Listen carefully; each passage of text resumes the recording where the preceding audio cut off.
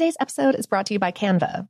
We're all looking for ways to make an impact at work, but not all of us are skilled in visual design. Canva helps you get your point across, simply and beautifully. It's easy to design Canva presentations, docs, whiteboards, and videos. You start with a designer-made template and customize it with your content.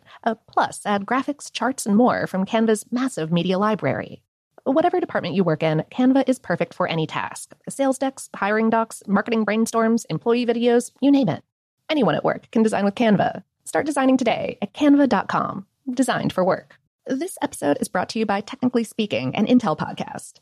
When you think about the future, what kind of technology do you envision?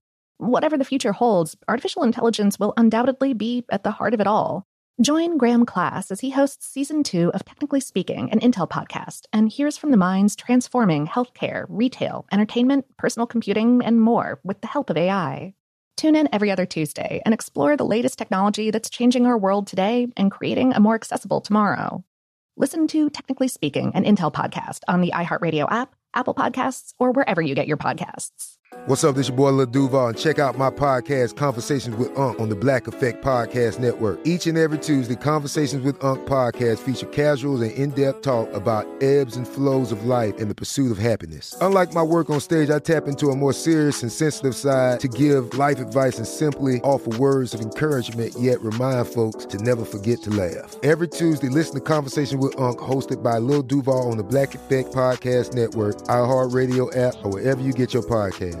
Presented by AT&T. Connecting changes everything. Okay, picture this. It's Friday afternoon when a thought hits you. I can spend another weekend doing the same old whatever, or I can hop into my all-new Hyundai Santa Fe and hit the road. With available H-Track all-wheel drive and 3-row seating, my whole family can head deep into the wild. Conquer the weekend in the all-new Hyundai Santa Fe. Visit HyundaiUSA.com or call 562-314-4603 for more details. Hyundai, there's joy in every journey. I'm Katya Adler, host of The Global Story. Over the last 25 years, I've covered conflicts in the Middle East, political and economic crises in Europe, drug cartels in Mexico.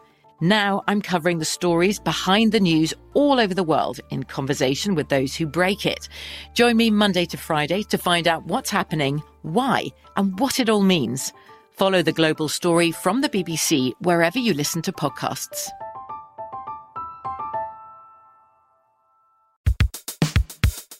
Welcome to Brain Stuff, a production of iHeartRadio.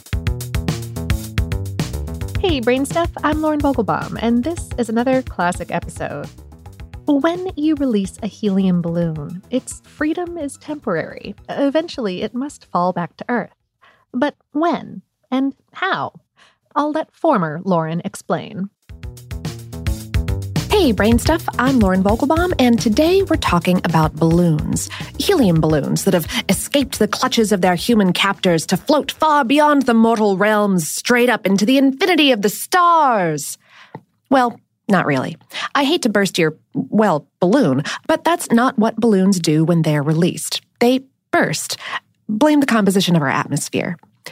Helium balloons float because they're buoyant in the air like a beach ball is buoyant in water. Balloons don't fly, the air around them sinks, pushing them upward. That's because helium weighs just 0.18 grams per liter. Nitrogen and oxygen, which together make up about 99% of the air we breathe, weigh 1.25 grams and 1.43 grams per liter, respectively. And okay, most helium balloons these days aren't filled with 100% pure helium. Depending on the company selling it, about 20% may be regular old air to help keep costs down and preserve the global helium supply. But as long as the weight of the balloon plus the helium mixture inside of it equals less than the weight of the air around it, it'll keep on moving up. However, nitrogen and oxygen aren't distributed evenly from sea level to outer space. Earth's gravity holds air close to the surface. The higher up you go, the thinner, aka less massive, the air gets. Just 5 miles up, there are only 1/3 as many nitrogen and oxygen atoms around you. 10 miles up, there are only 1/10 as many. So a helium mixture balloon wouldn't keep floating up forever, because eventually it would be heavier than the air around it. It'll stop when it hits a point of equilibrium. However, as evidenced by the lack of a thick layer of party balloons up in the sky, that's not how the story ends for a freed balloon. Enter atmospheric pressure. Since the elements that make up our air supply hug the surface and thin out at increasing altitudes, the pressure that the air exerts on objects also drops at increasing altitudes. Lower atmospheric pressure outside means the gases inside a balloon will want to expand. How much that balloon can expand depends on what the balloon is made of. Latex rubber is pretty common and can stretch a lot. Mylar, which is a trade name for a type of stretched polyester that's strengthened with a film of evaporated metal, does not stretch. So how long the balloon lasts before bursting depends on the material and how much helium mixture is in there. A half-full balloon will last longer. Also, since latex is porous, a bit of helium mixture will constantly seep out through the balloon's walls, possibly giving it a little bit more time. And finally, how the balloon pops will depend on the temperature of the air around it. That temperature will decrease as the balloon rises through the troposphere. This is the lowest layer of Earth's atmosphere, extending 4 to 12 miles above the surface.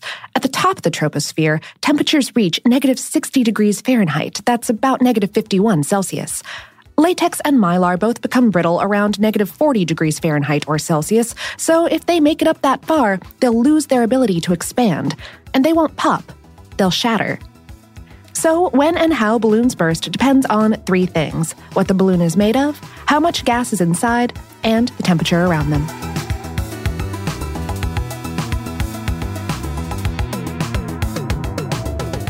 Today's episode is based on a script that I wrote for a Brainstuff video for HowStuffWorks.com. Brainstuff is a production of iHeartRadio in partnership with HowStuffWorks.com and is produced by Tyler Klang.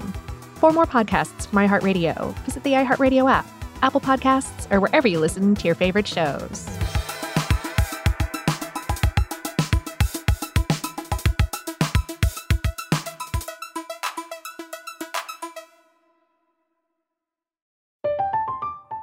I'm Katya Adler, host of The Global Story. Over the last 25 years, I've covered conflicts in the Middle East, political and economic crises in Europe, drug cartels in Mexico. Now I'm covering the stories behind the news all over the world in conversation with those who break it. Join me Monday to Friday to find out what's happening, why, and what it all means. Follow The Global Story from the BBC wherever you listen to podcasts. Get emotional with me, Radhi Devlukia, in my new podcast, A Really Good Cry. We're going to be talking with some of my best friends. I didn't know we were going to go there on this. People that I admire. When we say listen to your body, really tune into what's going on. Authors of books that have changed my life. Now you're talking about sympathy, which is different than empathy, right? Never forget, it's okay to cry as long as you make it a really good one. Listen to A Really Good Cry with Radhi Devlukia on the iHeartRadio app, Apple Podcasts, or wherever you get your podcasts.